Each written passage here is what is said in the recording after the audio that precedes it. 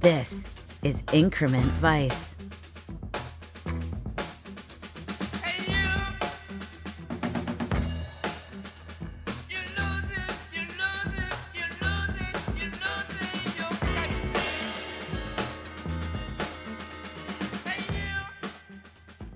The podcast that explores Paul Thomas Anderson's inherent vice, one scene at a time, with your host, Travis Woods. What did it matter where you lay once you were dead?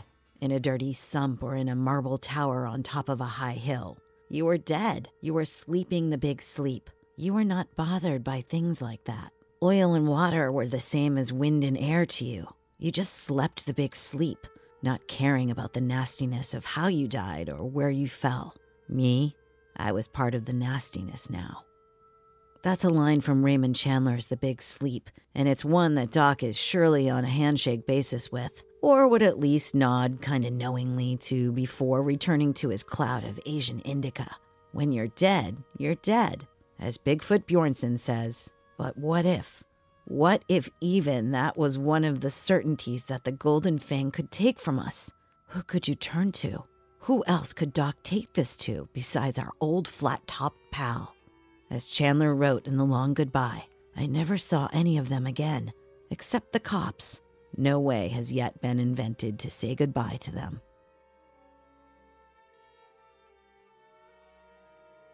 I can only think I like Inherent Vice, since the more I try to wrap my head around it, the more it slips away. Like many of writer-director Paul Thomas Anderson's movies, especially his last three, it's ironic that the clearest word to sum them up is opaque. His films feel burnt at the edges, like catching a glimpse of a person just as they turn the corner, but you can't make out enough detail, so you follow to get another look, and another, until all is clear. The more you're willing to follow Anderson down a pot smoke rabbit hole, the more rewarding Inherent Vice will be. Multiple viewings may be required. It helps that it's all so funny, with an absurdist comic tone that lends more laughs than you'd expect. And scratch that. This is a comedy, albeit an epic one, infused with the grandeur of an era that's actually more a state of mind than a history lesson. It's a kaleidoscope that's quasi-political, pseudo-spiritual, and treats cannabis consumption like a religious order. How else could you provide the groove-out vibey vibes? Such were the attitudes of 1970s California, or so the film vividly depicts, making Inherent Vice not just a place or a time, but a feeling. That is today's guest in his contemporary review of Inherent Vice. A regular voice here at One Heat Minute Productions, and a deeply insightful writer with bylines at RogerEbert.com, Vague Visages, and The Metaplex. A writer whose insights into film enlighten me as much as they inflame my insane jealousy for having not thought of them first. Brendan Hodges, thanks for coming on Increment Vice. Thank you so much for inviting me, and my goodness, I don't think I can ever live up to that intro. Thank you, sir. That's okay. No one does. Such is the force of my hyperbole and the strength of it. But all right, you're here. You're gonna do your best. You're gonna do your best to live up to that. No I'll do pressure. my best. So there's a lot of people. Well, let's scratch that. There were not a lot of people that saw Inherent Vice when it came out, but those who did, there was a pretty vast array of opinions and reactions to the film, and a whole variety of types of dislike for the film and a whole variety of types of appreciation for the film. Of the kinds of people who watched it and enjoyed it, you seem to be one of those people who were like, I like it, but I'm not clear on why I like it. So I better see it again a lot to see if I can figure out why I like it. Was that you? That's a pretty good summation of things, but I'll add to that particularly in a film review, I don't think it's the responsibility of a critic, particularly at first glance, to kind of evaluate the overall merit of a movie. I know that sounds weird, but what I really mean is when I'm trying to write a film review, which I haven't really written consistent reviews for a few years. I've been doing mostly essays and guesting on 1 Heat Minute podcasts to my great pleasure. It was really to recount my subjective experience watching that movie and to relay that in words. And in this case, I had a kind of magical, transformative experience with Inherent Vice. And the origin of that, I felt like it wasn't my responsibility to try to figure out exactly. But I did think it was very interesting to see it in the context of his other work. And The Master, in particular, is my favorite Paul Thomas Anderson movie. It's probably in my top 15 favorite movies ever. I'm a huge PTA fan. This is a PTA household. My girlfriend's favorite filmmaker is PTA. There's a constant question of when are we going to have PTA Fest next, because we typically go through filmographies more than one-offs. And I say all this because I felt Inherent Vice back in winter 2014 felt like an extension of the late period or current period PTA that we've kind of gotten accustomed to between There Will Be Blood and The Master, where his filmmaking has gotten increasingly simple and understated stylistically compared to, say, Boogie Nights with the roaming camera and everything. And yet he's playing with bolder, crazier tones in some ways. And I found all of that in combination totally delightful and intoxicating. And I desperately wanted to see it again. And I've seen it many, many, many times since.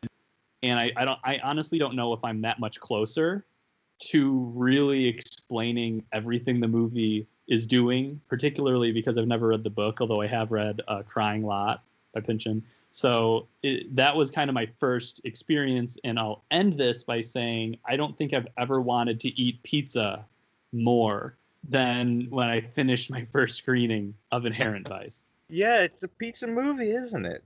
You do. It is. Especially when you watch that Topanga, the Topanga Canyon party house scene and the Last Supper of just pizza. Right it's a on. pizza.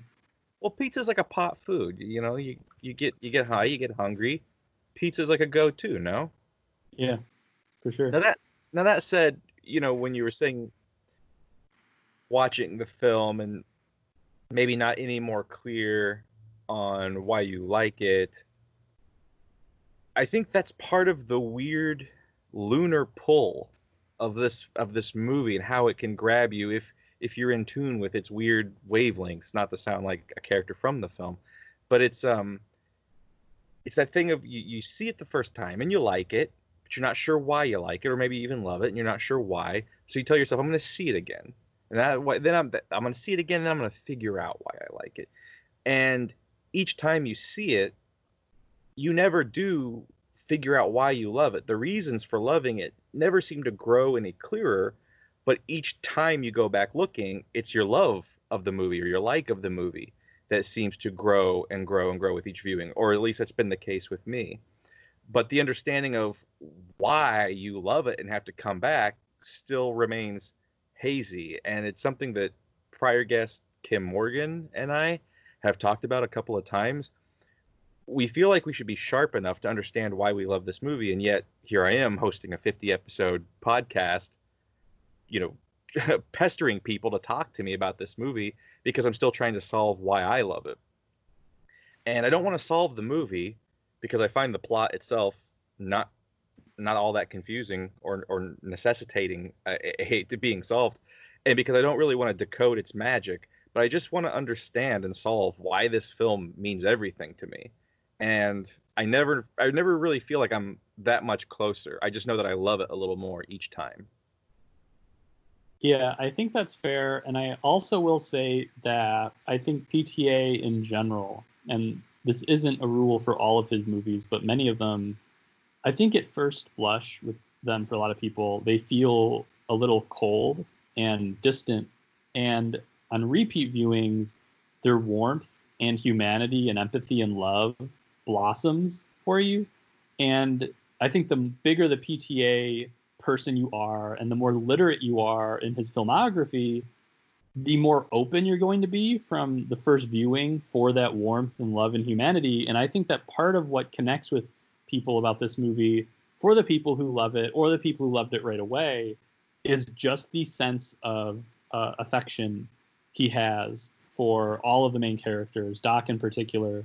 And you can sense that he really, truly wants to wrap his characters in a kind of blanket, no matter what they're experiencing. This is a weird point of comparison, but it reminds me a little bit of Greta Gerwig's movies that she's directed, Lady Bird and Little Women, because part of those movies are so enjoyable and breezy just because she clearly loves these characters so much, and she feels so much for them, and she allows them to fail and be ugly, and she allows them to make mistakes, but she doesn't really do that in a judgy way. And I feel like that is come to define a lot of what PTA's filmography has done, even from back in Hard Eight, where he just left these people be messy and ugly, but by the end of the movie, you get the sense that he wants to give them a hug, and he wants you to want to give them a hug too. Yeah. And in Inherent Vice, it's very much the same way. And not only that, but, and I'd never thought of this until this moment, but when you compare Anderson to Gerwig, I think that another similarity, at least in terms of this film and her work, is they're all hangout films. It's just absolutely loving the characters so much that the plot, it's just a reason to get us to be in the room with these characters and watch them do what they do. But that's entirely secondary to just being able to live with these people for 2 hours, 2.5 hours, and just hang with them and fall in love with them the way their creators, or in the case of Little Women in this film, their adapters have fallen in love with them. And yeah, for sure. And something else you mentioned about how Anderson's formal style has become simplified instead of becoming more complex as he gets older. It's become far more simple, as you said, while the emotions and the things that style contains and the things the camera is pointed at have become more complex. Jason Bailey, a previous guest, had a good line that the first half of PTA's career is Coke Kid, and the second half is Weed Dad. And and I think that you really struck on something there, though. What's interesting about Weed Dad PTA is, and I think you see it in this film more than any other of his Weed Dad phase, although the master is pretty rife with it as well. It's that each of the component parts of Inherent Vice, they're all fairly digestible and understandable. The comedic performances are funny. The sad performances are melancholic. The Shasta plot makes sense. The Coy plot makes sense. The Bigfoot plot makes sense.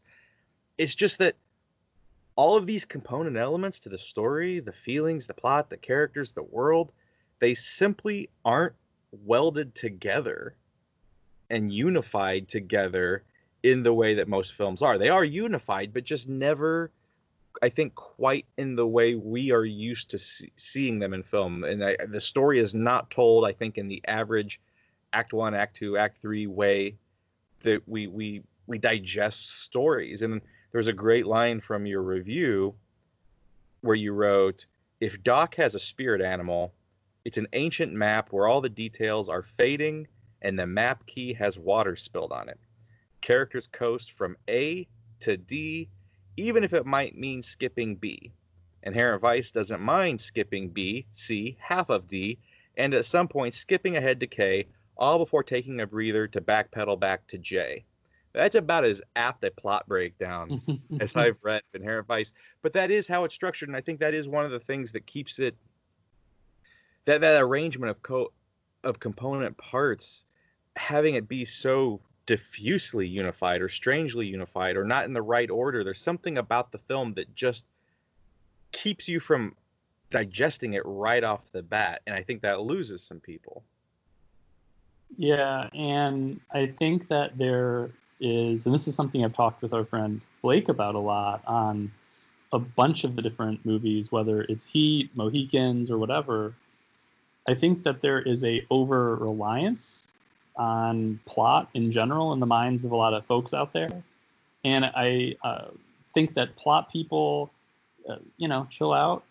You know, I think that the best movies that have really great plots, whether it's Heat, which has a very dramaturgically precise, literate plot arc, they become another mood, or they become another texture. And this is something that has been on my mind a lot lately, because I've been going through some of the old Wong-Kar Y movies that I had never seen. So I watched Chungking Express for the first time this week. I watched Fallen Angels for the first time this week. And I know I messaging about Wong Kar-wai last week. Yeah, that is exactly why. And because the thing is I'm trying to use quarantine in the best possible way that I can to fill in some of the gaps in what I'd seen. And I'd seen In the Mood for Love a bunch of times, but I just, for some reason, never distanced back. And Criterion is a great excuse to do that. But I say that because those movies have very elliptical narratives. And one moment drips into the next and then kind of goes back. And then when I revisited Inherent Vice, I thought, what a great idea would it be to do a double feature with The Big Sleep, the film noir film. And it might be my favorite film noir. And it's interesting that these 4 movies, 2 of which seem completely like the others, all have this idea in common of turning the plot into this kind of abstract, impressionistic device, where the closer you get to understanding or comprehending some kind of narrative, the more it kind of drifts away and slips away from you, and yet you somehow wind up closer to the characters. You somehow wind up closer to the emotional center of the movie. So it's like the plot, such as it is, lures you in to this kind of emotional space without you really realizing that's what it's doing. And I think that's especially the case in Inherent Vice, where, speaking of the plot mechanic, the opening scene with Shasta, it creates this plot line where, you're supposed to be investigating all these different figures and the Wolfen character and everything. And yet the actual plot arc of the movie that comes to matter doesn't begin until 30 minutes in, when, it might even be 40 minutes in, where the actual plot starts of where he's supposed to be looking for Owen Wilson's character and all of that kind of thing. Literally 45 minutes deep into the film before there you go. The actual plot, the backbones of the film. It doesn't kick in until like a hard 45. Exactly. And the plot that began in the opening scene ends something like 90 minutes in, and where everything is resolved. And what I think is so interesting about that is, like what I was saying, it brings you further into the movie. The opening plot that's resolved prematurely, well, why is it there? It's to bring you in. It's to bring you into this state of zen, in a weird way, at the heart of this whirlwind of plot that always seems a little bit elusive. And I'm sure many people can easily tell you the exact plot of the movie. People could do that with The Crying Lot of 49. They have. I've read very persuasive descriptions of what the plot is. But obviously, if it's the type of plot where you need a dry erase board to figure it out, you're not necessarily designed or supposed to go and figure it out right away. Obviously, it's a device for something else. Sure. And so I think these 4 movies are just very persuasive examples of how you should maybe reorient how to treat plot in general, and how plot can be used differently than as an end to itself.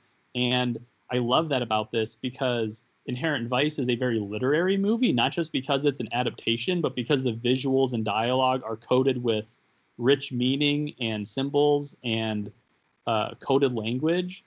But it's also a very cinematic movie. And you would think that the plot would have to center all of it, but it actually matters less and less and less as the movie goes on, because anything even remotely close to a plot ends 20 minutes before the end credits. So why are you still watching the movie if it's so plot motivated? Obviously, it goes much, much deeper than that. Sure. Well, there was a previous guest, Fran Hoffner. She was in episode 4, and I had her on specifically because I wanted someone to represent the contention to people who don't like Inherent Vice, because they're real. They're out there, Brendan. They're out there in the wild. And, one of the things she did mention was, she's like, okay, wait, I start this movie, and there's the Big Sleep type opening, and Shasta shows up and says, hey, Mickey Wolfman, my my boyfriend is gonna there's gonna be a booby house snatch, and his wife is gonna try and steal her money, and I don't know where he's at. I need your help. And she's like, well, wait. When they find Mickey and he's fine, and she's like, I look at the clock and there's still 45 minutes left to this movie. She's like, I couldn't do. She's like, I finished it, but she was so angry because she was like, well, why did I care? Why did I care about this if this wasn't even the plot? And I think you're right that you have to view it as, it's our reason for coming into the room, for coming into the movie. But on top of that, I wouldn't go so far as to say the plot is pointless beyond being our portal into this world. I think every part of the plot is shot through with what really matters in this film, which is the themes and the thematic heft of the film, and the idea of time being this avatar of inherent vice, that it's this thing that you can't insure against, that's going to change things. Its unchanging nature is that it will always change something and take something from us. And I think that you see that in any of the disparate plot threads that you want to grab onto, regardless of where they begin or where they end, whether it's the Wolfman case that begins the film and then stops, with a good third of the movie left, whether it's the Coy Harlingen film or the Coy Harlingen plot that doesn't begin until nearly halfway and then carries through all the way to the ending. All of these things matter, and the way they slowly, gradually begin to interlace and form this lattice of like thematic connectivity, it all matters. It's told to us, and I'm going to say this in the most I mean this as a compliment, even though it's going to sound like a dig. Have you ever had someone who's really, really bad at telling jokes try to tell you a joke? And it's like, okay, so this guy and a girl, they walk into the bar, and the guy said, oh, wait, stop. So this bar, by the way, it's in Cleveland. You need to know that. You need to know it's in Cleveland. Okay, so this bar in Cleveland, this guy, so the guy owns an alligator farm. That's something else you got to know. Inherent Vice is kind of told to us like that.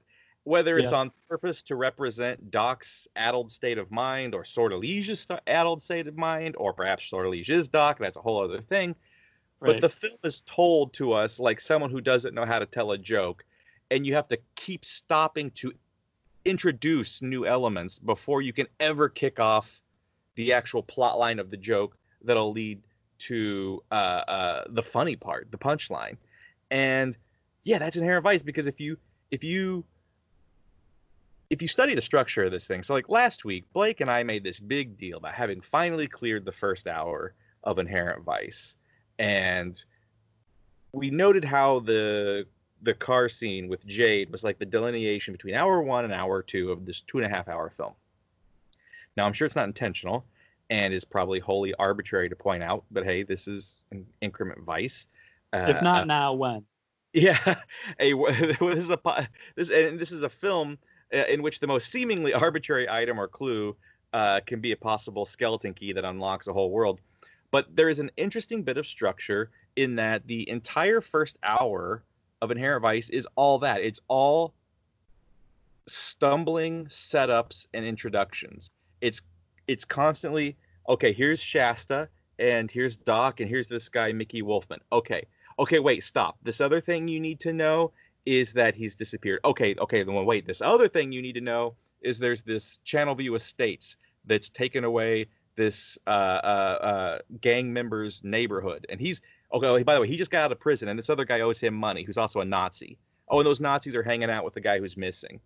The first hour is just constantly, stop, wait, one more thing. You got to know this for this to make sense. And each scene is basically designed in the first hour to introduce something new, a character, a plot point, even a boat. And the hour that follows, the hour that we're beginning today with this scene, is all about the interweaving, taking all of those individually introduced disparate elements and linking them together. And that starts here, as I said, in your scene, by linking Coy Harlingen to seemingly this totally unrelated element, Bigfoot Bjornsson, with Doc being this thread that stitches them together. And I to go back to, not to make it our sole point of this episode, but to go back to another thing that I think some people felt was so confounding, is that for an hour straight, For an hour straight, this movie is nothing but an increasing accretion of elements without explanation as to why they are in the film, why we are learning about them. And then the second hour is just this dizzying avalanche of sequences in which they all connect up in this web of memory and pot smoke and coincidence and detective work. And they form this picture that's at once really shockingly intimate for what we all thought was going to be a stoner comedy, but also at the same time almost too big to even fully see, like when you sit too close to a movie screen. And okay, that's my monologue for the episode. I'm out, everybody. Brendan's going to take over. But yeah, no, I that's fantastic, and I agree. But I would even say that the architecture of the plot is only of the real story is only visible in retrospect. Sure. And you need to have a lot of trust in PTA that he's going to get you to the right place if you're the kind of person who really relies on a plot to guide you through a kind of narrative tapestry like this one. And every element is so thematically infused that you need to be like locating those ideas to see how they're in dialogue with one another for you to really engage with a lot of what the movie is doing. But I don't think it's very clear for some people, especially on first viewing, what those are. And I think it's fair to say that the A plot of the movie that begins with Shasta and Wolfman is really about the destruction of a romance. This is kind of a great breakup movie, right? Where Shasta and Doc are in the middle of this breakup and they have complex feelings for one another, and they're kind of together, but they're kind of not. And they're kind of these orbiting phantoms where they come into each other's lives and they fall out of each other's lives and so on. So the A plot is the destruction of a romance, whereas the B plot that begins with the search for Owen Wilson's character is the reassembly of a romance and the reassembly of a family where I never thought of it like that. You're right. You're exactly right. Yeah. And so the movie kind of morphs from a breakup movie where Doc is trying to fix another family. That becomes kind of the heart of the whole movie. And what I think is interesting about that is you can wonder, well, why is Doc doing it? Is it because he's a good man? Is it because of whatever? And what's good about the scene that I chose for us to talk about, and this isn't the sole reason or even close to the sole reason I picked this one, but it's because Bigfoot has this line where he decides to investigate it, where he says sometimes it's just about doing the right thing. Right thing. Yep. And I think that's almost a thesis statement for Doc's character going through this web of haze and narrative malarkey, where ultimately you just do the right thing. And I think that's weirdly a very without having read the book, it is clearly a through line in Pynchon's work that the universe will always remain kind of elusive, but that doesn't mean you shouldn't be the good guy or you shouldn't try to do the right thing. So going back to the warmth we were talking about with PTA, I think that's part of what appealed to him here, where he kind of just got to tell like a weirdly feel-good movie in a weird way. It's weirdly wholesome when you actually break down the overall shape of the story. That's such a great pull quote. A weirdly feel-good movie in a weird way. They should have gone with that, Brendan. They should have. But, and I think you're exactly right. And what's also interesting, though, is, a constant comparison that I make in the show is how, and this becomes there's a episode that we've recorded already for the scene with Doc and Shasta running and a big crux of that episode is how much colder actually the book is than the film. The film is infused with that very wistful, kind of wry, familial PTA vibe. The guy who just seems like he just wants to be around all of these people all the time. And as I said, the book is much colder, and I don't want to jump too deeply into our scene before we actually view it, but you mentioned that wonderful line that maybe didn't quite strike me as hard as until this very moment when you underlined it for me. But what's interesting is in the book, when Bigfoot says sometimes it's about doing the right thing, he bats his eyes at Doc and makes this mugging face, and he's being sarcastic. Like, he's being wholly sarcastic about it. And he's basically busting Doc's balls, like, yeah, I'm going to go do the right thing because I'm your cop. I'm going to help you solve this mystery.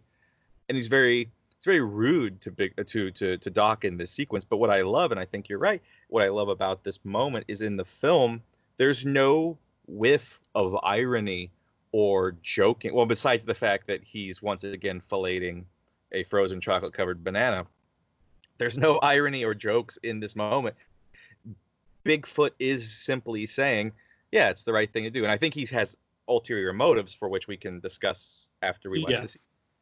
There is that moment where I think he is being honest, where he's saying this is the right thing to do. I'm still a cop, whatever my feelings might be about the LAPD that we're going to learn about later in the film. Right. I'm a cop. And this little hippie, you know, I might beat the shit out of him now and again, but he's bringing something that this matters. What he's put on my table right now, this matters. Right. And sometimes all you can do is the right thing and handle this. And so I think you're very right. And I think this is one of those great moments where the difference between the novel and the difference between the film they're minute when you describe the difference, but the difference in terms of the totality of vision is so vast, because that minor change, that removing the mugging and the eye batting and all that, it makes this moment so, as you would say, weirdly sweet and weirdly heartfelt, despite the fact that every time we've seen this character before, he's beating the hell out of Doc or he's blowing bananas. This is a weirdly sweet moment of genuine decency from this guy. And like previous guest Drew McQueen said, in times of chaos like this, sometimes it's those little decencies. Those are the only things that you can really hang on to. Those are the only things that really matter.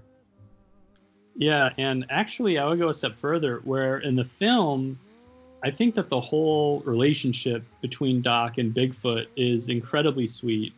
And it reminds me of the love-hate-love relationship between Freddy and Lancaster Dodd in The Master, where, you know, these men are weirdly bound to one another. They don't always understand why or how, and they spend a big part of the film as kind of antagonizing the other. Yeah. Except deep down, they have a bond and a love and affection for one another they cannot themselves decipher or even reckon with.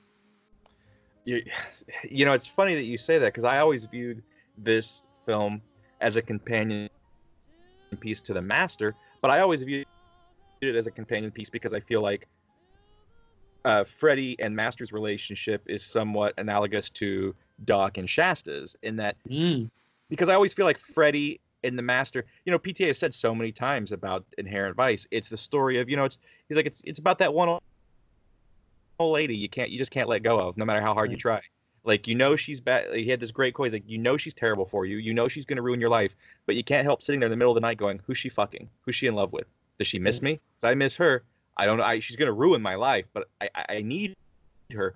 And I feel like Freddy and Master have a very similar relationship. But again, and you are just pulling wool from my eyes, comment after comment here, Brendan. But I think you're right, too, that there is something very Freddy and Master about Doc and Bigfoot. And I think part of it is that I think in The Master, I think one of the things that draws Freddy and Master together is they both have a need for edge, capital E edge, to consume and live on the edge, and that no one else in their lives can really keep up with them. Yet at the same time, I think there are crucial differences that they each have that they almost crave in the other person because it balances them out. You know, Master has that ability to be in control and to be steady. And I think that Freddy, there's a part of Freddy that craves that stability in life. And then similarly, I think Freddy, you know, he's wild. He's a wild animal, and I think there's part of Master that desperately wants to be able to cut loose and live without consequence and not be responsible for this quasi-religious cult. And I think that Doc and Bigfoot, I don't know how much Doc really wants to be like Bigfoot, but I do think that when Bigfoot sees Doc, I think Bigfoot sees a younger, less damaged version of himself, because Bigfoot is someone who has lost someone he cares about, and the world has irrevocably changed because of that. And I think he's looking at Doc and seeing that Doc is kind of going through that same thing, where Doc has lost someone that means everything to him, and his world is irrevocably now in the middle of spinning out of control.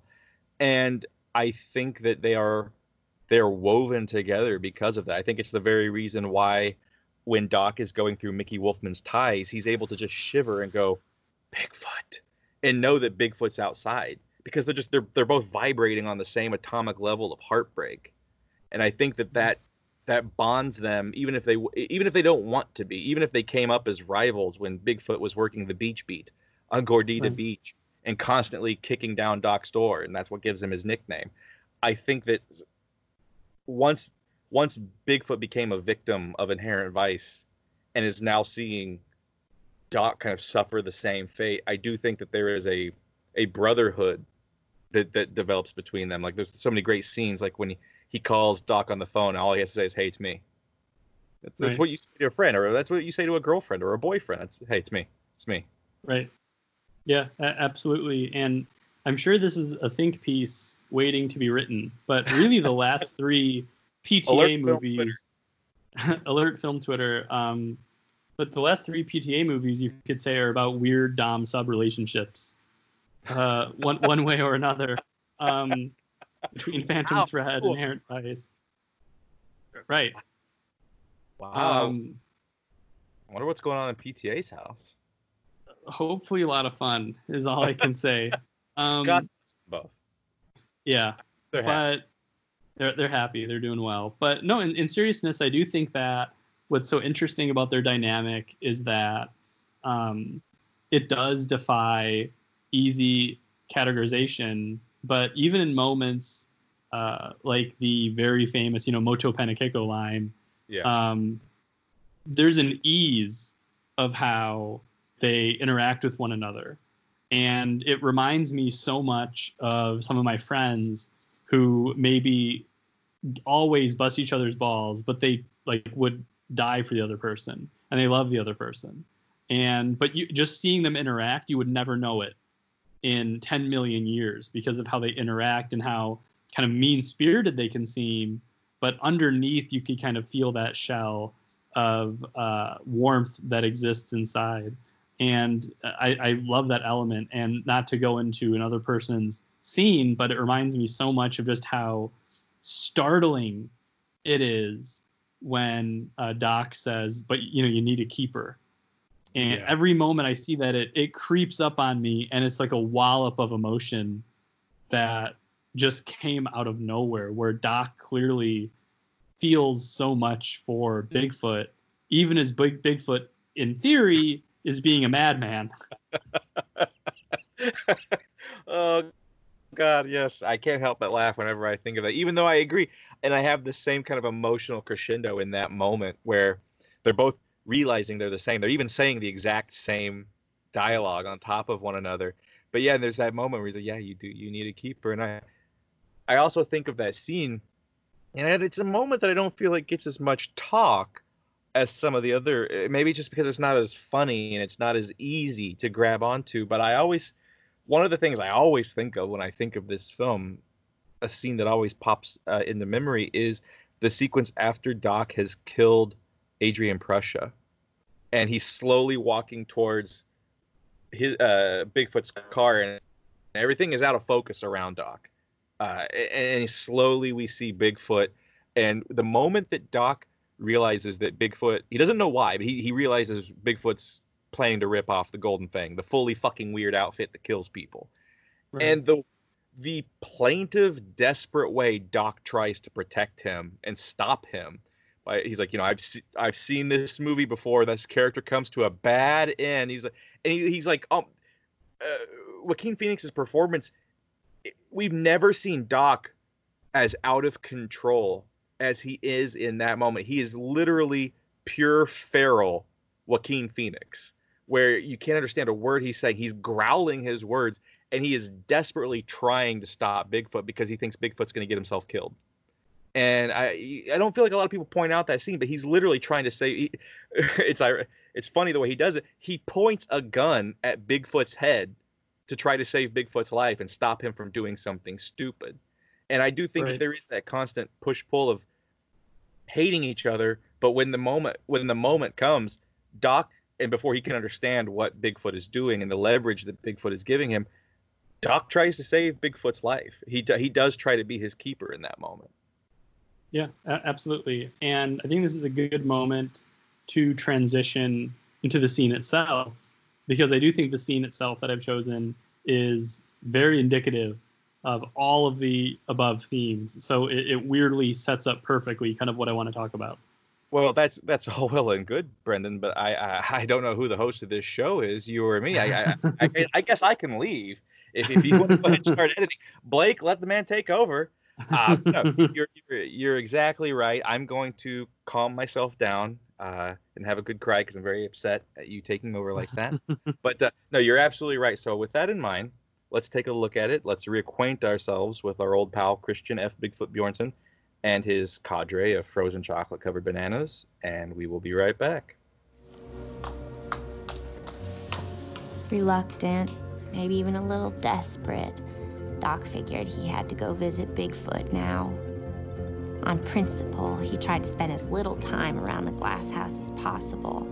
All this strange alternate cop history and cop politics, cop dynasties, cop heroes and evildoers, saintly cops and psycho cops, cops too stupid to live and cops too smart for their own good, insulated by secret loyalties and codes of silence from the world they'd all been given to control. Bigfoot's native element, the air he breathed, the big time he'd been so crazy to get away from the beach and be promoted into. Then why so grumpy, Bigfoot? Doc remembered dimly a story from long past, a rumor about a partner of Bigfoot's who'd been shot and killed a while back in the line of duty. And ever since then, the story went, Bigfoot had worked alone. I hope this won't be another one of those unabridged paranoid hippie monologues you seem obliged to sit through. So what if someone dies but is resurrected? Not at first glance a matter for homicide. So who around here handles resurrections?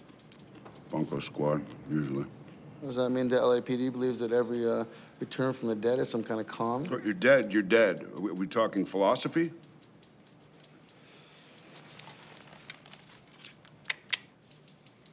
That there's Coy Harlingen, the stiff in question. That was taken last night.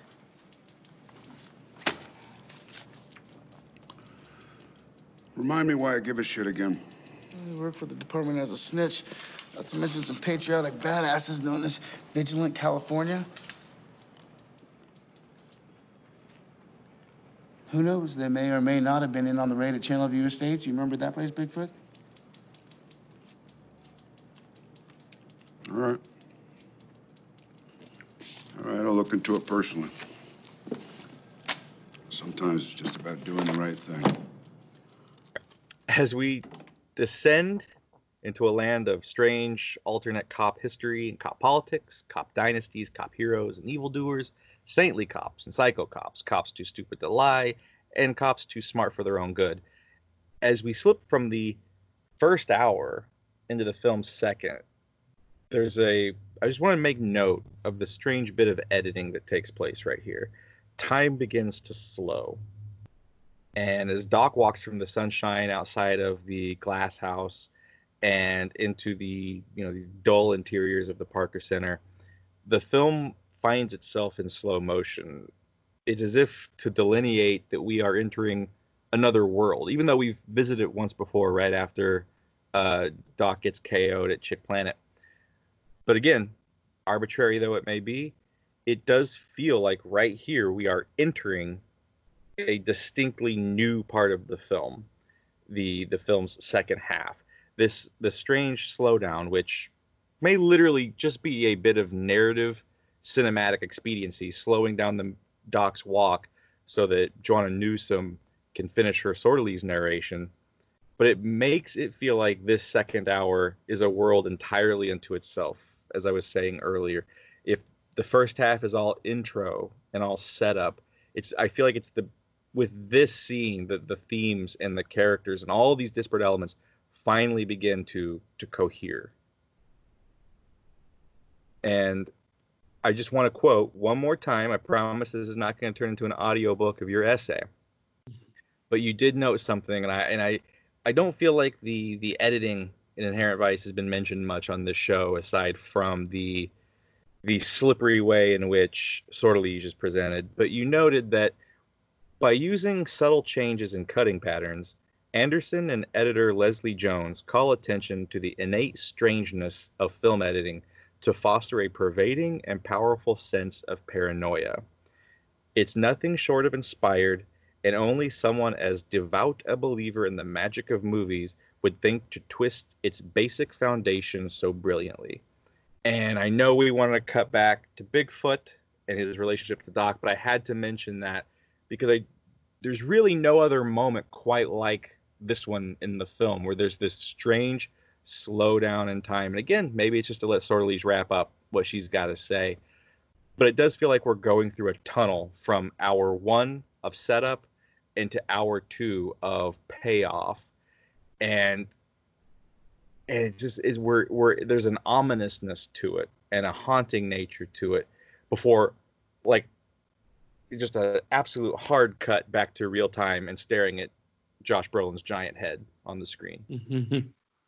Yeah, absolutely. And here's what I think is so fascinating about all this, and it connects to literally both sides of what you're talking about. I'm fascinated by scenes in movies and in books or theater that capture the whole story or movie or whatever in microcosm, where it somehow wraps up all the themes and ideas all in one little scene. I love that shit. And there's a great scene in The Irishman that does this. It might be my favorite scene from last year, where it's the World War II flashback, where Sheeran has a gun pointed at the men digging their own graves, and he muses to himself, why are they digging? Does he think I'm going to let them go? And as though he doesn't understand, he's continuing to dig in his own life, even though he knows he will one day die. That's a pretty elegant metaphor for everybody marching through life to death, and we keep on digging, right? This is similar, this little sequence, and it all starts with the fact that it has this wild, insane transition, because I think the secret to what makes this movie work on a nuts and bolts level is all of the crazy dissolves, is all of the surreal scene changes, where one moment fades into the next moment. The whole movie has this kind of feel where it's like when you have a daydream where you just like zone out at work, and when you come to again, you didn't lose time. So it's like you went from one moment of the present to the next, and you feel something missing. There's something elliptical about it. And I feel like that's so much of how Inherent Vice operates. And there's, in my view, a bunch of scenes like this all throughout the whole movie. But I don't think there's a scene that does this in a more direct way that wakes up a change in the film of what's going on. Because, as you say, it is a transition from connecting the A and B plots together. So it is a incredibly important scene on a narrative level. But stylistically, it's doing this thing that I think is what unlocked the secret. And I don't want to speak for PTA, heaven forbid, but I would bet you that if somebody actually asked him about it in an interview, what was one of the things that made you realize you could adapt Inherent Vice, I would bet that one of the things he might say is he figured out how to get that hazy vibe through the transitions from scene to scene. And because I haven't seen another movie that does it in quite the same way. There's also a phenomenal use of music or voiceover that connects multiple scenes together in these mini montages, but they don't really feel like montages because they're like discrete scenes. So it's like, why is there music connecting all of these? Or why is there a voiceover connecting all of these moments? But the answer is because you're meant to just kind of be on a lazy river in a weird way, just like passing from one moment to the next. And in this case, in the way that it captures all this, so it has this like lazy river vibe where it's slowly transitioning you from one moment to the next. You've got Greenwood's moody ass, weird score.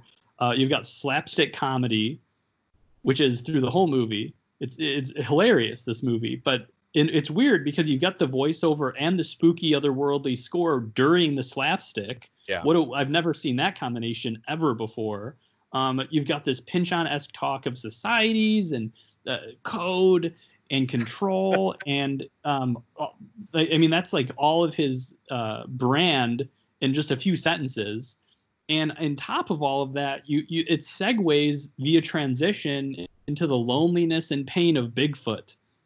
Which, you know, and so much of Pynchon is about loneliness in like a world beyond comprehension, where and then the scene between Bigfoot and Doc is them sifting through information that they barely understand and they can barely see how it fits together. So it kind of is almost like a weird microcosm of everything the movie is doing all at once. And I've always loved this scene for that reason. I've always kind of thought it was the turnkey to understand the whole movie. If you can understand the logic of how the scene was designed, you have a better shot of understanding the movie. So that's really why I wanted to pick it. I feel like Mark Ruffalo at the end of Zodiac, when he's sitting at the table across from Jake Gyllenhaal, and Gyllenhaal's laying out for him all the ways in which Arthur Lee Allen was connected to the first Zodiac victim. And he's like, I've walked it door to door. And the way Ruffalo looks at all of it, and he looks up at Gyllenhaal, he's like, Jesus Christ, is this accurate? I feel like that as you just laid that out for me. You know, this scene, I love this. I mean, Jesus, is there a scene in this movie I don't love? I've always loved this scene. I love anything with Bigfoot, and I love it because it is kind of a pivot point, both plot-wise and thematically, where we finally get all of these kind of lines of force intersecting for the first time. Coy, Doc, Bigfoot. But you're right that you could look at this sequence, and I don't know if I can think of another movie, well, besides a certain nearly 3-hour film called Heat, but I can't, it's hard to think of another film where all of these modular scenes are so rich when you pull them out of the movie as a whole and just hold it up and look at it by itself. There is such a richness and depth to this film on a scene-by-scene basis, and I gotta say, I missed it. You are 100% correct when you could argue that, minus the fact that Shasta Faye is not in the scene, that's kind of, in a way, that's kind of fitting because she's always absent. She's always missing. So in a way, her not being here is fitting. This really is a microcosm of everything the movie does. And you've got these two guys who are missing someone from their life. You've got the humor and the goofballery of Doc literally taking one of those great Joaquin Phoenix pratfalls. And who knew that he was a great physical comedian before this film? But as you said, yeah, it never occurred to me. Yeah, that's happening right beneath this flow of heavy Pynchonese about secret cop societies and the heaviness of Johnny Greenwood. And then you've got banana blowing right on top of conspiranoid politics and underground societies. It had never occurred to me how rich this scene is until just this moment. And I'm sitting here like Ruffalo, just shaking my head. Like, you are going to take this show from me, aren't you? That's what this episode is. This is, speaking of slow fade outs, this is just a slow baton handoff. And you're just going to host the second hour of this show. But yeah, it's a podcast heist. I'm sorry that you had to find out this way. Yeah, it's a dark day for me. Jesus.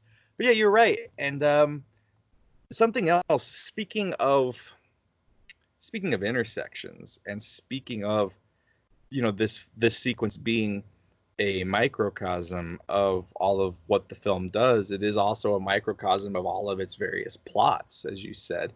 And a few episodes back, in the Topanga Canyon party house sequences, I noted that Doc and Coy are these kind of like doppelganged mirrors of one another.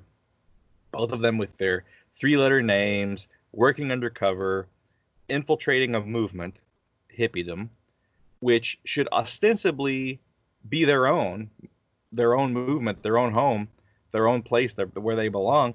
But it's something that has somehow passed them both by. They don't belong there anymore. Doc, he's not down with the Nazi biker regalia amongst all of the paisley and flower prints, and Coy is alienated by the sheep-like subservience that's required by the organizers of this party. And what's magic to me about this scene, it's like the tumblers are all falling into place in this cosmic lock. And with the intersection of Coy's plotline and Bigfoot's and Doc tying them together, because the reason I say that is because Bigfoot is just like Coy, and Bigfoot is just like Doc. That strange and dangerous cop world that Sortilege describes at the top of the scene, that's no longer Bigfoot's world. Just the way hippiedom is no longer Coy and Doc's. It's passed him by. And in a film that's about the inherent vice of time, that its unyielding and unchanging nature is that it's going to invariably change everything and take everything, and that it cannot be insured against, then these three men have all lost the thing that means the most to them. An old lady, a family, and a partner, either a love partner or simply a work partner, or simply the avatar of cop loyalty that Sortilege muses as the one thing about cops that Doc could actually respect. Each of them has had those things taken from them by the Fang, and it brands them and it unites them, and it makes them like triplets in a way, each kind of resembling each other. And I find that so fascinating and haunting and sad and funny all at once. Yeah, and I think the key to just the way that the characters foil one another has so much to do with the fact that they're all kind of searching for some kind of that line in Mad Max Fury Road, searching for some kind of redemption. They're all looking for some way, maybe not to connect per se, but they're looking for a way to retain or retrieve something, or if they can't get it back, they try to get something different. I think that is ultimately why the movie snakes around to the reuniting a family, where so much has been taken away. We need to put something back together again. And I think that so much of Inherent Vice is about yielding to time and its cruel arrow, that if you could do anything to slow it, if not for yourself, but for somebody else, then it's a task worth doing. I have to mention, my day job is as an insurance agent, and Inherent Vice is maybe one of the best insurance movies of all time, along with Double Indemnity. So I just have to put that out there into the void, that I've never seen insurance used with such wistful poetry in a film before, or a book in this case. Yeah. So I just had to put that out there. But no, I do love the way that the movie treats the information, the flow of information, as these conduits for uncovering the pain and trauma and psychology of these people. And again, I haven't read the book, but in The Crying Lot of 49, that's exactly the same trajectory, where that's a book where characters journey deeper and deeper into a web of societies, and societies within societies, and systems within systems, to the point where It's kind of like what scientists like to say about the search for God or the search for the divine. Every scientific discovery, you would think it gets you closer to uncovering these great mysteries. But on some level, the closer you get, the farther away it goes. It's like pi. It's infinitely divisible, right? The closer we get to understanding the mysteries of the universe, by definition, the farther away they are. And I feel like that is, in essence, what the characters are experiencing. And we open this conversation talking about so much about how does the plot matter, or how does the movie operate? Is it based on feel? Is it do you understand intellectually? But I think this is key, and the scene points it out, how fleeting the plot becomes and how fleeting the information is, because the more you try to wrangle it together, the more it, by definition, will slip away, because the golden fang becomes this all-encompassing metaphor for kind of the elusiveness of order or logic, and it's nefarious in its nature, and it becomes kind of a metaphor for time in a way.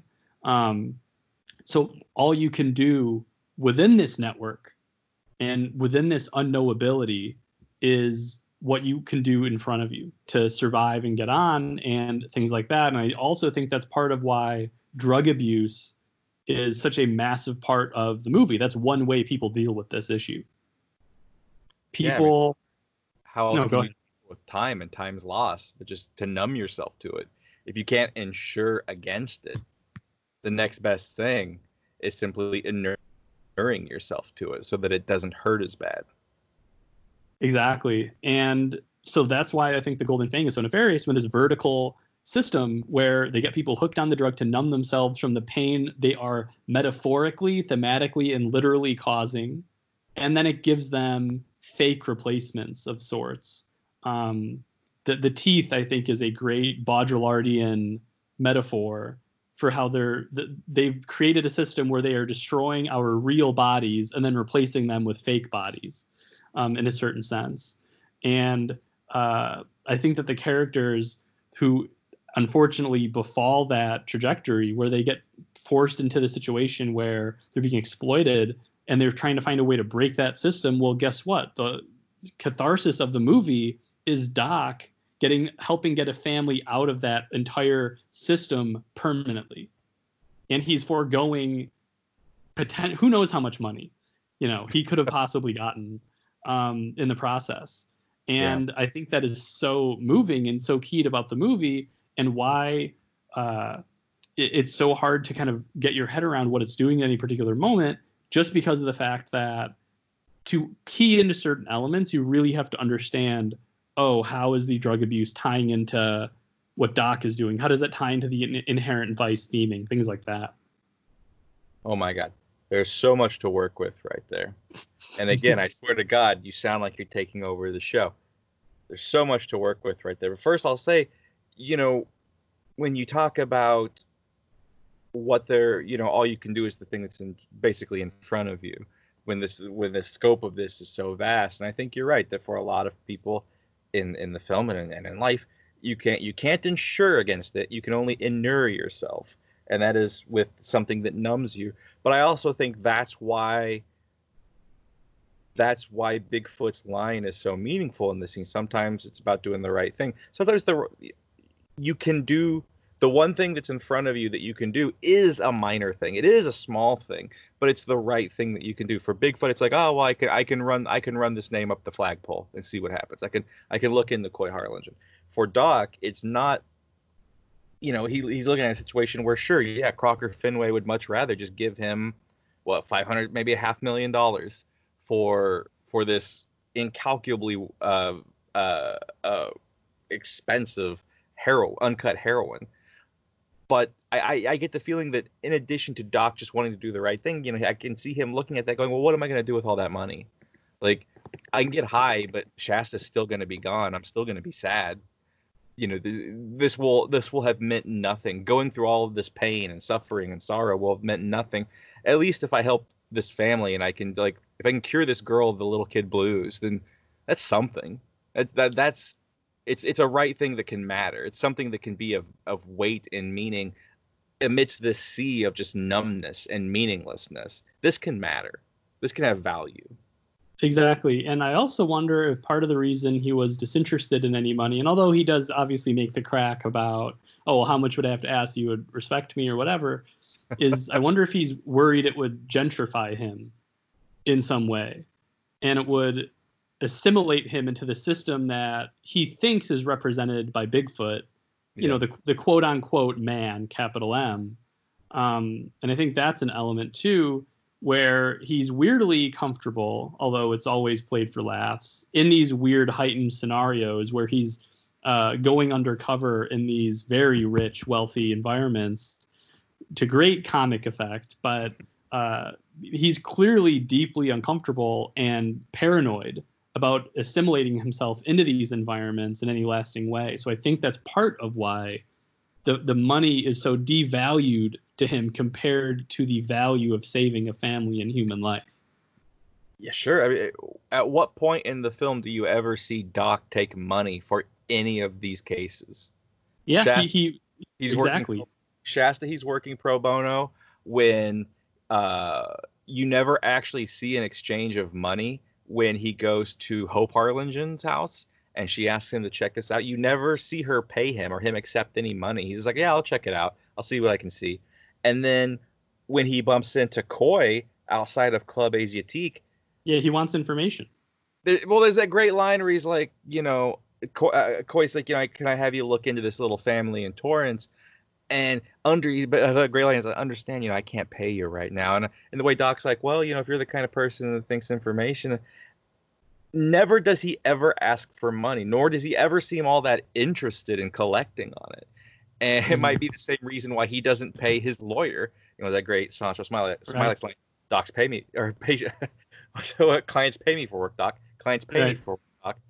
And, but yeah, I think you might be right that especially after you see the film and you see that line that Crocker Fenway has about losing all respect for someone like Doc the second he pays rent, that you think about that line and you go back and you watch, and yeah, he never wants to seem to be a part of that system and a part of that machine. He wants to remain, if not untouched by it, at least not culpable and not involved. Yeah, absolutely. And you just brought up Crocker Fenway, played by Martin Donovan. And this is a tangent that I have to go on briefly, if you'll indulge me here, because this is actually one of my favorite aspects of Inherent Vice in general. This is an Inherent Vice podcast. You will find nothing more indulgent. Nothing more indulgent on the internet. And that's saying something. So go ahead. Yeah, absolutely. So let's indulge here. So one thing I love about the movie is, okay, so let's just think about who's in this movie, period, right?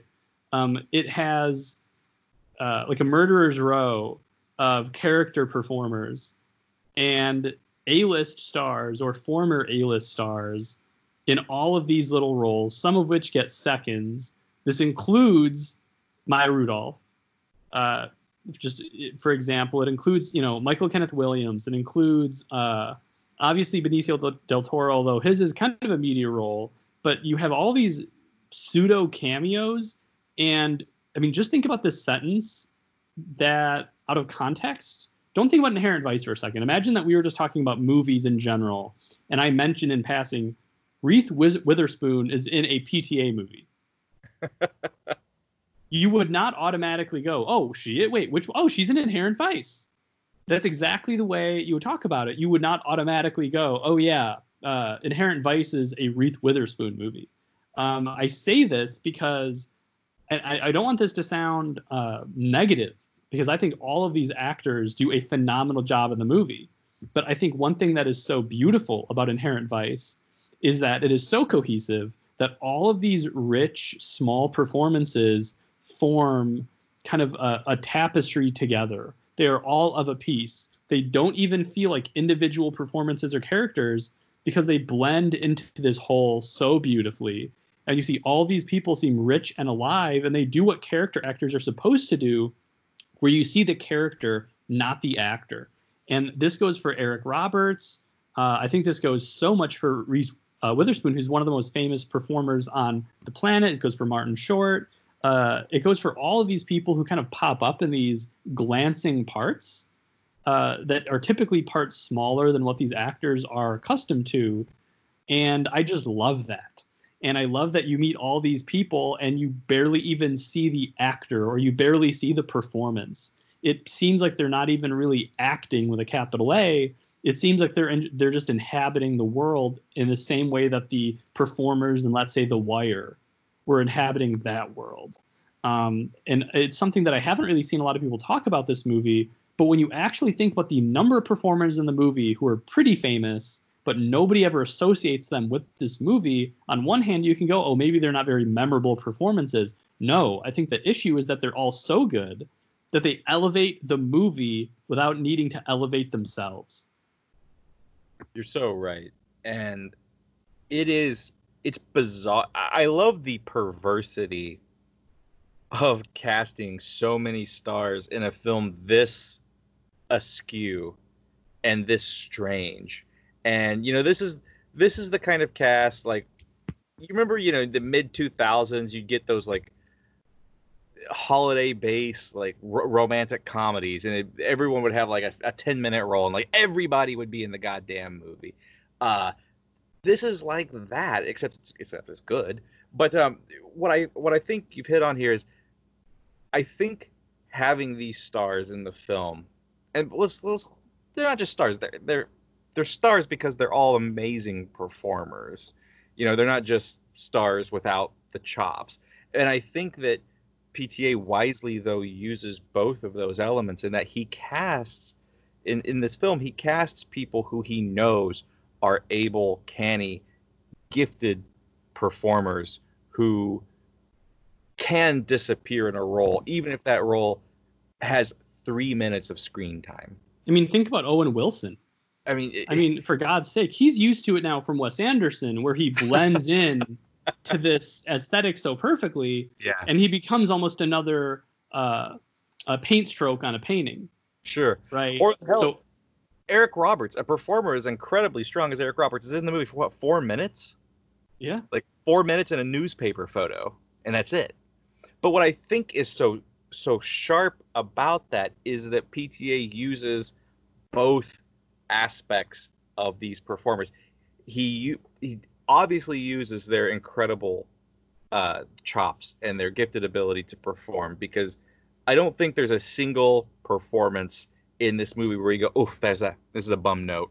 Oh boy, right. Bigfoot's coming on again. Ah, God, Brolin is just out of his element, just woefully miscast.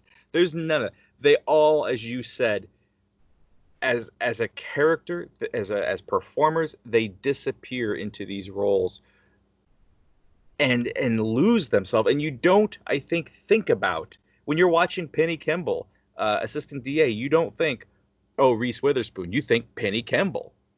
And when you see Mickey Wolfman, you think Mickey Wolfman, not Eric Roberts. And yet, I think the other half of that, the other side of that coin is, while PTA cast all of these actors because they are incredible performers, I do think he relies on their stardom in that they're all capital F faces.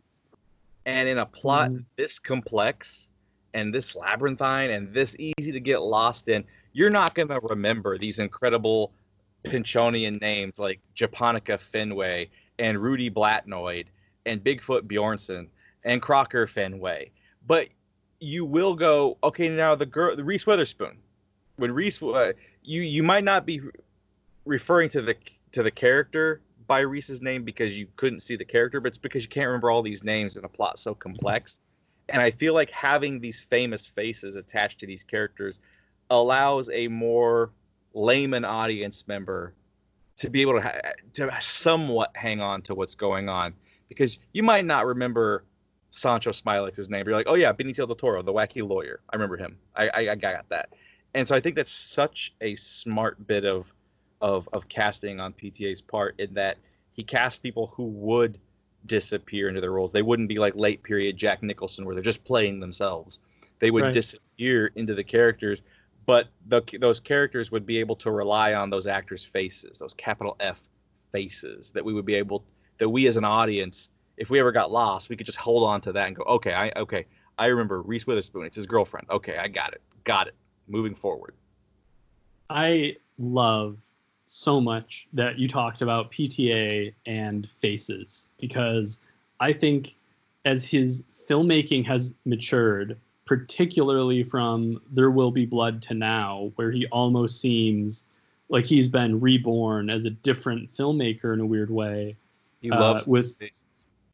Yeah, he's become such a connoisseur of the close-up and the power of the close-up in a way his previous work did not hone in on nearly as much, where, you know, for Magnolia, Boogie Nights, etc., Hard Eight, even Punch Drunk Love, his camera is mobile. He is relying on the kineticism of his camera movements, his editing, and his very loud music choices to envelop and move you in the scenes. But as his filmmaking has matured, he has gotten increasingly relying on the greatest special effect on the planet, which is an actor's face.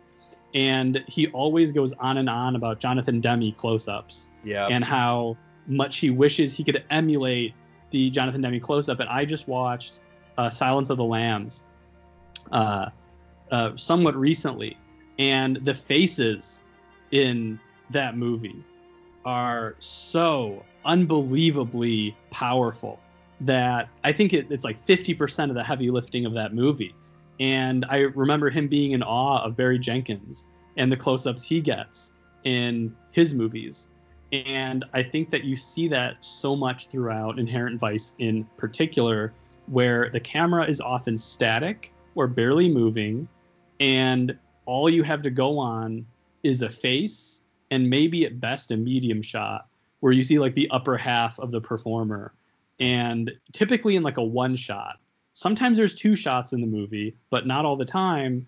And he's relying not just on the actor to give a good performance, but the kind of the old movie magic voodoo of the right face. And he had that great line about how when he's talking to Barry Jenkins about this, I think it was on the Directors Guild podcast interview, about how, like, Barry, how the hell do you get those amazing close-ups? I imagine a big part of it is just getting the right faces. Not even the wizardry of cinematography, not the performance, just quote-unquote getting the right faces.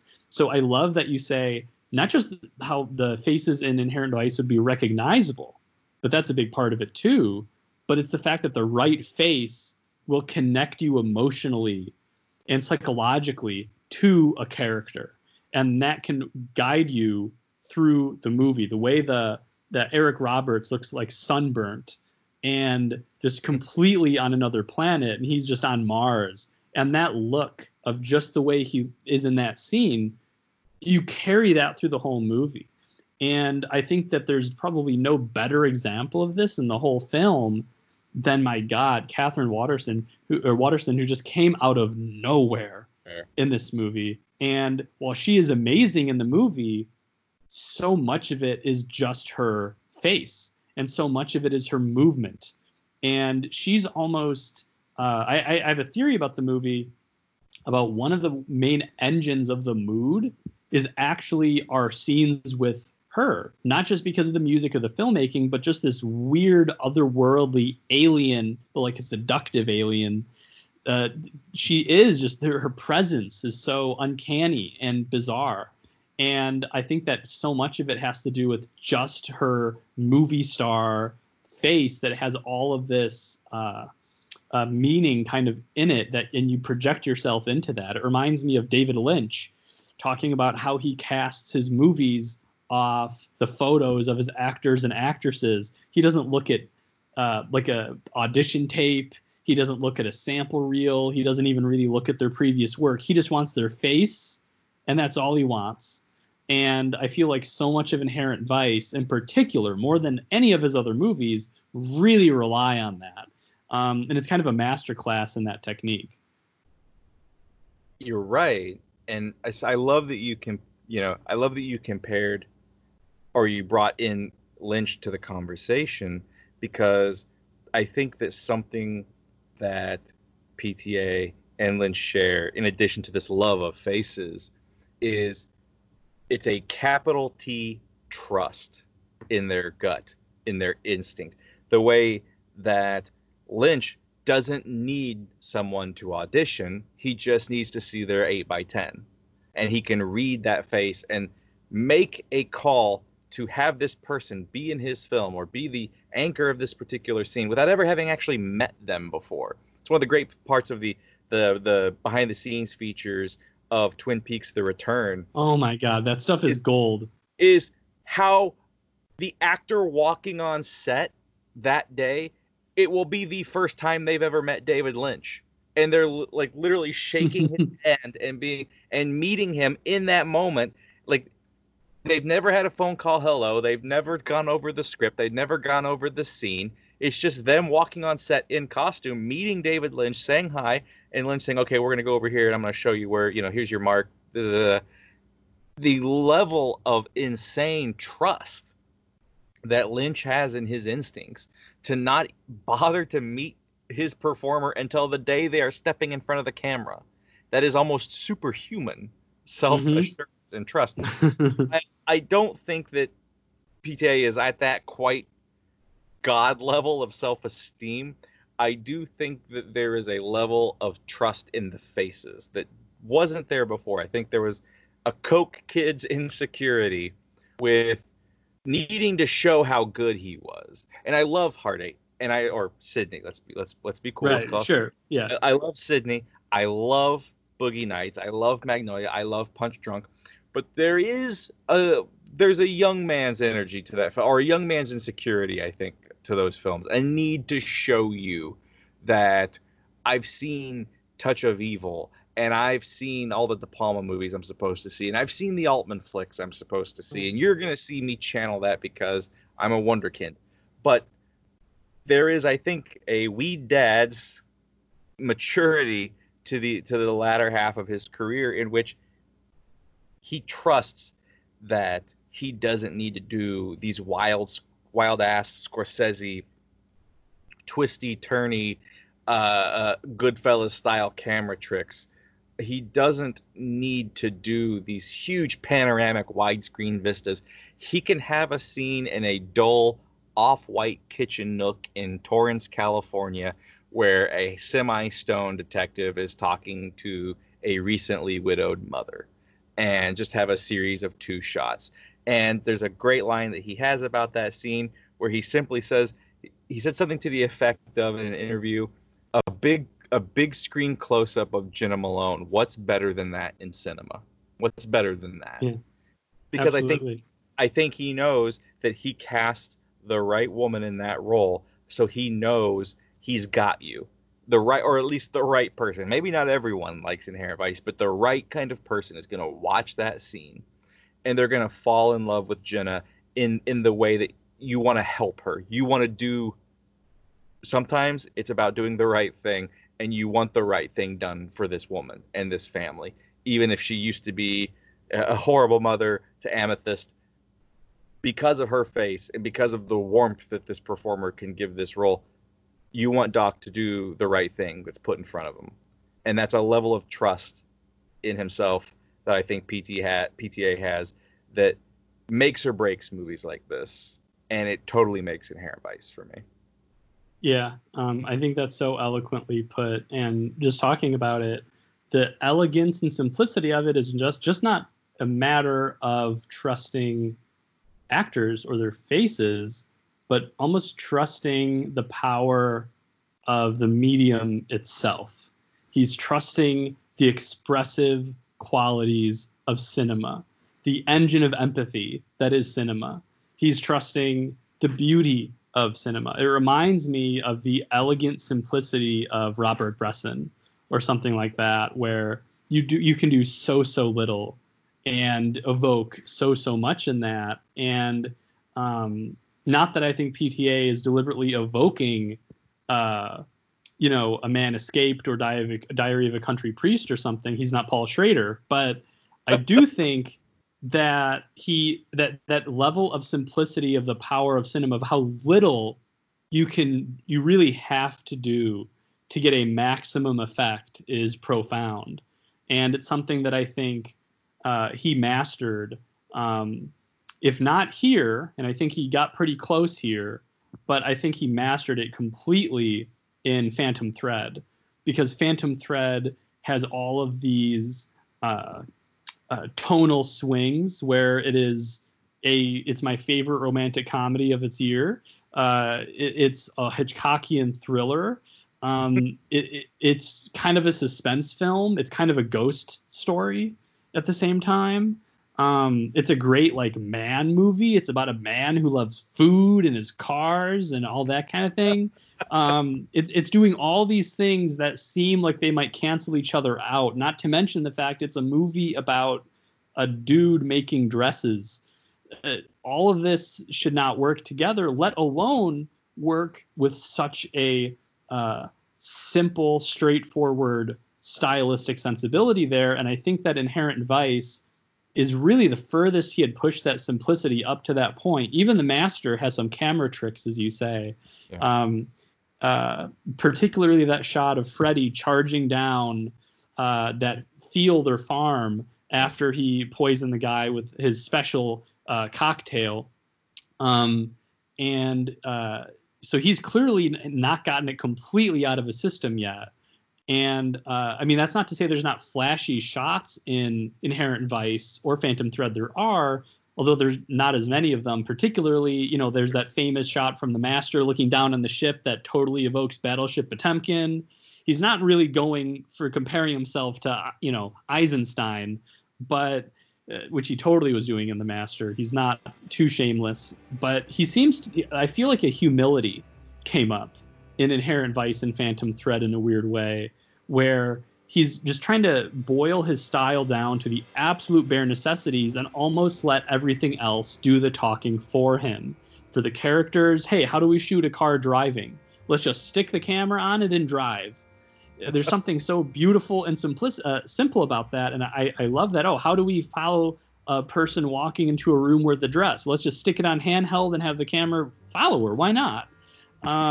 He doesn't seem to have that rigorous storyboard every moment element that he seemed to have for so much of his cinema. Even There Will Be Blood feels meticulously planned out, like he's competing with Lean or something as a great epic. Here he's just like, let's just let it be. And I love that element to it. And it reminds me of classic cinema and how little it's trying to do in a weird way. And there's something weirdly pleasant just about occupying that space where he's not trying to win you over every second with something flashy. Yeah, and I think you're again, Brendan, host the show. I'm done. Put a fork in me. I'm done. I think you're so right. I just think it's I think it's the confidence, and you call it humility. I think it's that as well, but I think it's simply the assuredness of someone who's been doing this for a while now, and it's lived in and it's comfortable. He's got his style. He has the PTA. Used to be the PTA aesthetic would be you would name check other directors.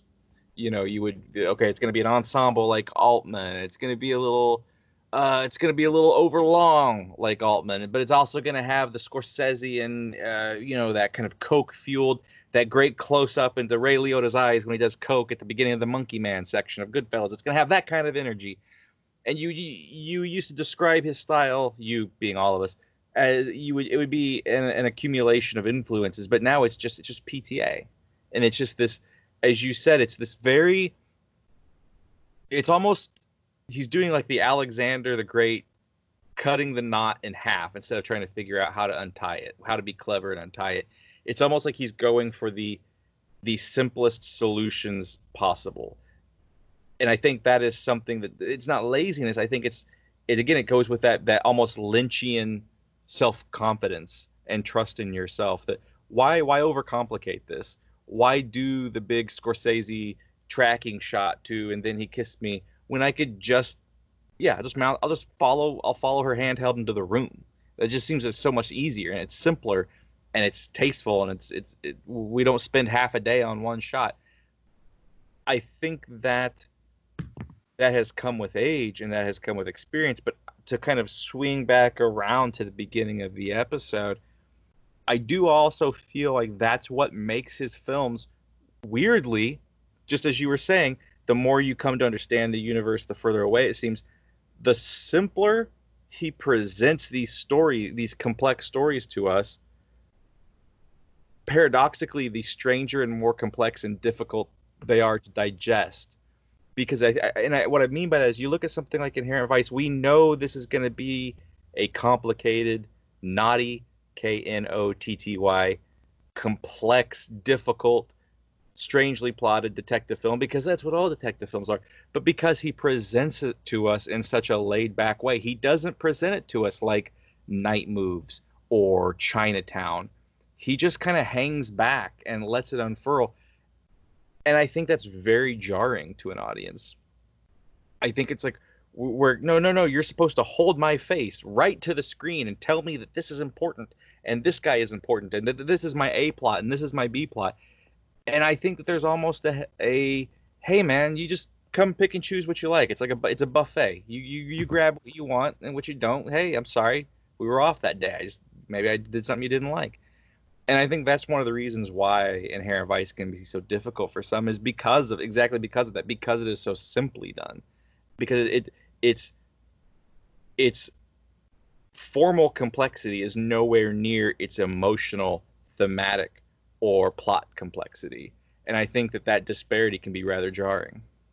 Yeah, I think it can be jarring. And honestly, it was jarring for me my first viewing. I was kind of shocked, and I was like, I actually left the movie. If I had a criticism of it, I was like, wow, it wasn't ugly at all. It was a beautiful looking movie, but it didn't have the shot to shot, immaculate, painterly compositions I had studied so vigorously with There Will Be Blood and The Master. I mean, The Master was one of my favorite first viewing experiences ever. I've seen it in 70 millimeter at the Music Box a bunch of times. Whenever they do their 70 millimeter film festival, I'll see 2001, I'll see Lawrence of Arabia, I'll see Vertigo, and I'll see The Master. Every single time they play those movies. And I've studied The Master repeatedly just because it is so beautiful. So I was taken aback that Inherent Vice was so simple. But over time and repeat viewings, I've so come to appreciate its simplicity, and you luxuriate in it in a weird way. But I can't fault anybody for seeing the movie and seeing PTA get out of the story's way so much. And I think it's fascinating. The movie he chose to kind of get out of his own way with and be confident in was also an adaptation. So I wonder if part of it was deference to the source, to the text, and Pynchon to get out of the way of the dialogue and just let it be the book. And he very much carried that into Phantom Thread, although Phantom Thread is a little showier, but not too much. But I will say one thing that I kind of disagree with that you said before, which is that PTA has kind of just become PTA. I think that's true in general, but I will also say one of the things I find most endearing about him is almost his boyish way, where on some level he's just making movies imitating his favorite filmmakers. I think, Phantom Thread, he always talks about early lean, like Passionate Friends, which I actually don't love. I wish I did, but I love Brief Encounter and Lean's earlier stuff. But, he's talking about Lean, he's talking about Hitchcock, Rebecca, and all that. So on some level, he's like, oh, I want to make a Hitchcock. And there's something like boyishly film schooly about it, but instead of it being cringy, and like, oh yeah, you're going to do, a short just like Christopher Nolan. Oh, we have yet another short doing Kubrick. Okay, great. I think there's something just lovely about the fact that he just loves this stuff so much, and he wants to do his own take on it. And it's all pretty literal. Hard Eight, or excuse me, Sydney, is really his Melville, right? Yeah. And a lot of people don't talk about that, but that's kind of a remake, kind of a literal remake of Bob Le Flambeur, Bob the Gambler. Jean-Pierre Melville's film. And then, of course, you go into the Altman-Scorsese combination for a few movies. I honestly don't even know what I would compare Punch Drunk Love to. It's weird.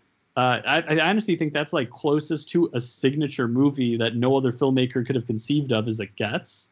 I don't know. Do you have anybody you would compare Punch Drunk Love to? Oh, God, I don't know. Maybe Jacques Demy, perhaps? Like, there's a little maybe. bit... But I think that I think you might be right. I think you could argue that Punch Drunk might be the outlier in his universe, in that it is the film that it feels most wholly itself. Yeah. And I will say that, you know, when I was saying that I feel that his later films are less an accumulation of influences, I meant more to the effect of, in those early films, it would be like a bright red neon sign that said, "Here's my Scorsese," and then there would be like, "Here's my Nashville." Whereas, sure, I mean, there's references all over the place, and even in his later films, you know, in the episode with Jim Hemphill when we talk about Doc and Penny sitting on that bench and just rat-a-tat-tatting dialogue at each other. That's like a mini Howard Hawks film in a single take. You see that throughout his films, and as you said, I mean, there is so much early lean in Phantom Thread. Hell, there is a shot when they're in the mountains that is almost like, it's like 1-to-1. 1-to-1, a replication of a picnic scene in Passionate Friends, which in the New Year's Eve scene too, and blah blah blah. That's such an it's not a complaint, but that is such an obvious crib from Lean, and so yeah, it's not to say that he doesn't allow himself to be influenced, or he doesn't like embrace the films that are just forever in his head. It's more that their influences become somewhat sublimated and a little bit more organically woven into the film. I think that's right. Because sublimated is a great word. As much as I love Boogie Nights, it's a palpable feeling of, okay, stop. Here's my Scorsese. Okay, done with Scorsese. Moving on. Whereas I feel like here, everything, just as you said about when you're talking about the editing of it, it's just kind of a river of things flowing together. I mean, the influences and the original instincts, they're all just kind of flowing together in the same stream. And to come back to that, when you were talking about the editing and you were saying how it's almost like sorely speaking over montages of sequences and things like that, this scene actually does begin very much like that, where Doc is sitting in his car with Dinas and he's talking to Jade, and then Sorley starts to speak, and then all of a sudden we're just fading into Parker Center and Doc taking his pratfall and then going upstairs. One of the only that I can think of actual hard cuts in the entire film is what ends this sequence with the hard cut off of Bigfoot to Doc laughing in his office. You're right. Right before it's a normal cut, but because so much of the rest of this film, as you said, flows from sequence to sequence, it has that feeling of, you know, when you're watching a movie in an actual film print, and there will be a real change right on a cut, and it makes the cut between scenes just a little bit more jarring because it doesn't happen in the middle of the scene or something like that. It's just right on a cut. So the cut between scenes is actually it's a little bit longer and a little bit shakier. That's what the cut at the end of this scene feels like, simply because there aren't that many hard cuts anywhere else in this film. Everything else is those very slow Coppola-like transitions and fade outs and fade ins. The way this scene ends is almost like a slap to the face. And I don't not like it, but I've always found it to be quite jarring, that cut from Bigfoot getting up from his desk to Doc giggling in his office and getting high. And I don't think it means anything. It just almost feels like PTA is like, well, we've faded in and out a lot. Let's just get to the next thing. But it's a jarring way to end this sequence, that hard cut away from Bigfoot. And as we wind this episode up, I have to say something. We've been talking. We're going to just keep doing. Well, you know what we're going to do? We're going to structure this episode the way I said the movie is, like a bad joke where we keep going back. Oh, wait. And the lady owns an alligator. And then that's why she's going to the bar. Earlier, we were talking about faces and performers and performances and the trust in them, to the PTA's trust in his instincts in selecting these people. And I would be remiss if we were to have a Bigfoot Bjornsson episode and I did not pay brief homage to the majesty that is Josh Brolin in this role. I think it's really easy to miss amidst the moto panakeku and the eating of a plate of pot and the filleting of bananas. What an incredible, subversively against type, because you think he's playing a typical Brolin-esque man's man, but he's instead playing this deeply, deeply broken, orally fixated, somewhat homoerotic, broken down cop. And he does so with a level of nuance and subtlety that is so easy to miss, but is like the rest of the film. It's right there in this kind of this vibrating undercurrent. And if you have your eyes peeled for it, it is absolutely amazing to watch. I cannot praise his performance enough. And it's something that you only catch, I think, on rewatches. But when you're watching this scene, and Doc is really pushing hard to get Bigfoot to investigate this whole koi matter, and he's like, "Well, why am I doing this? What are we talking philosophy here? He's dead. He's resurrected. This is for the Bunko Squad. This is some sort of fraud." The second, well, go back and watch the second that Doc mentions that this guy is associated with Vigilant California, and Bigfoot's a canny enough guy. I mean, bit of backstory. I'm sure if you've heard the show before, then you know this. And Blake loves it. That I keep repeating it. But the LAPD was in cahoots with the Golden Fang to kill Bigfoot Bjornson's partner, Vincent Indelicato. So Bigfoot knows what the Golden Fang is. And he knows that Vigilant California is a part of that, is a sub-wing of that. And watch Brolin's face when Doc says this guy is a part of Vigilant California, and that Vigilant California might have had a hand in the Wolfman snatch at Channelview Estates. There is a flicker of electricity across Brolin's face, and especially his eyes. And it's moments like that if you're really looking to see how the plot hangs together, as well as just seeing a beautiful performance, it's right there on Brolin's face in this scene. Wow, I could not agree more. I think Brolin is actually underrated as a performer. Oh yeah, I think I think a lot of that is because of what you said. He plays these roles that on the exterior appear very like prototypically male, let's say very heteronormative, where he kind of invokes that entire tradition and that entire persona to almost a satirical degree in some roles. But I'm going to compare his performance here to a movie that one of my friends loves and wrote about. I forget who it was, but he wrote about this movie called The Swimmer. And he's the one who actually told me to watch it. Again, it just slips my mind who it is. No idea. But it reminds me of Burt Lancaster in that performance, where Burt Lancaster is playing a stereotypically ultra macho male figure, but has all these undercurrents of sadness and melancholy that slowly permeate and come to the surface and come to the fore. That reminds me so much of Josh Brolin in this film. And they're both unbelievable performances. That's an incredible comparison. And Brendan, it was I who wrote about The Swimmer and told you. It was you. It was I. But yeah, I think you're right. That's a very apt comparison. Although I always compare him to like Thief era Jimmy Caan. Yeah. I feel like he's got where there's so much going on, but you just see the broad shoulders and the machismo and like the swinging dick and the I am not someone you fuck with. Like that James Caan Thief thing where you're just like, oh well, he's just being macho, he's just being cool, he's just being tough.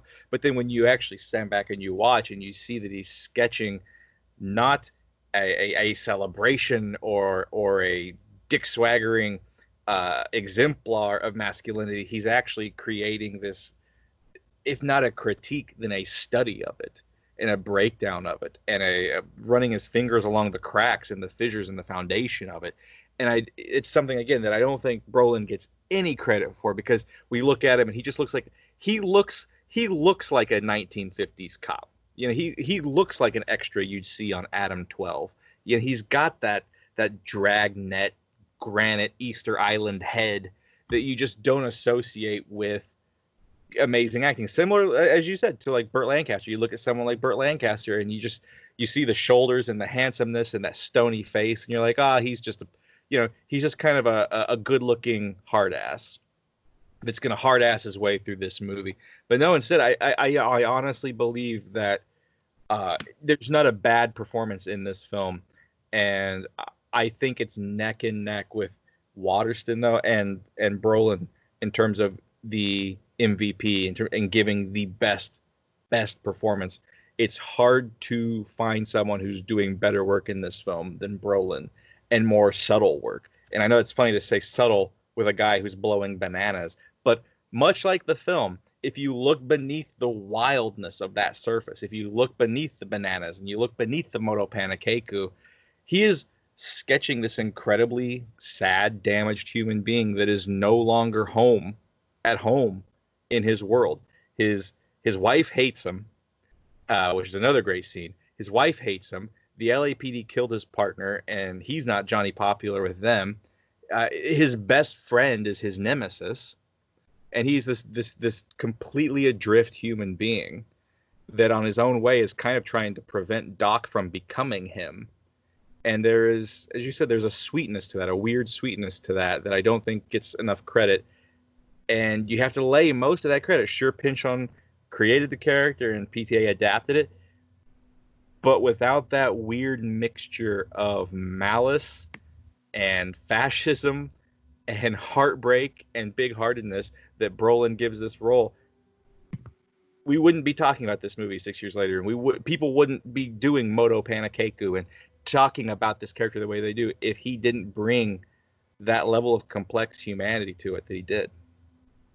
Yeah, I couldn't agree more. And I love also that I love performances in general that find a wonderful balance between being big and going big with a capital B and going over the top while they have undercurrents of going small. And I love that.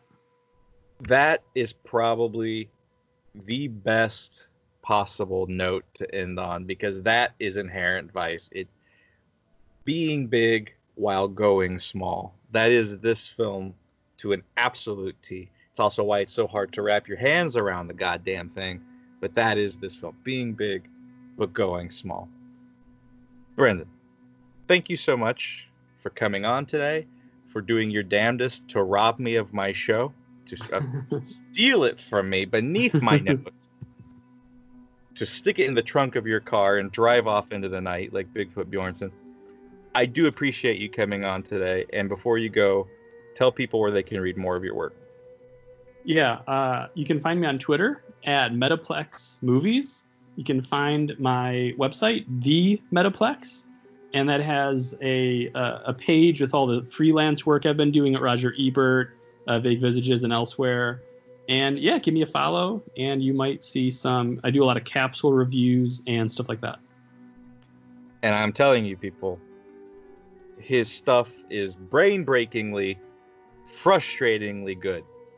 Find him, read him. Get out of here. It's really good. See, that's how you know I mean it. I'm not doing it at the top of the show when I got to make you happy and butter you up. I'm doing it at the end because I mean it. On that note, thank you again for coming on. Thanks, everyone, for listening. And please join me next time where myself and a very special guest are going to learn something Spanish.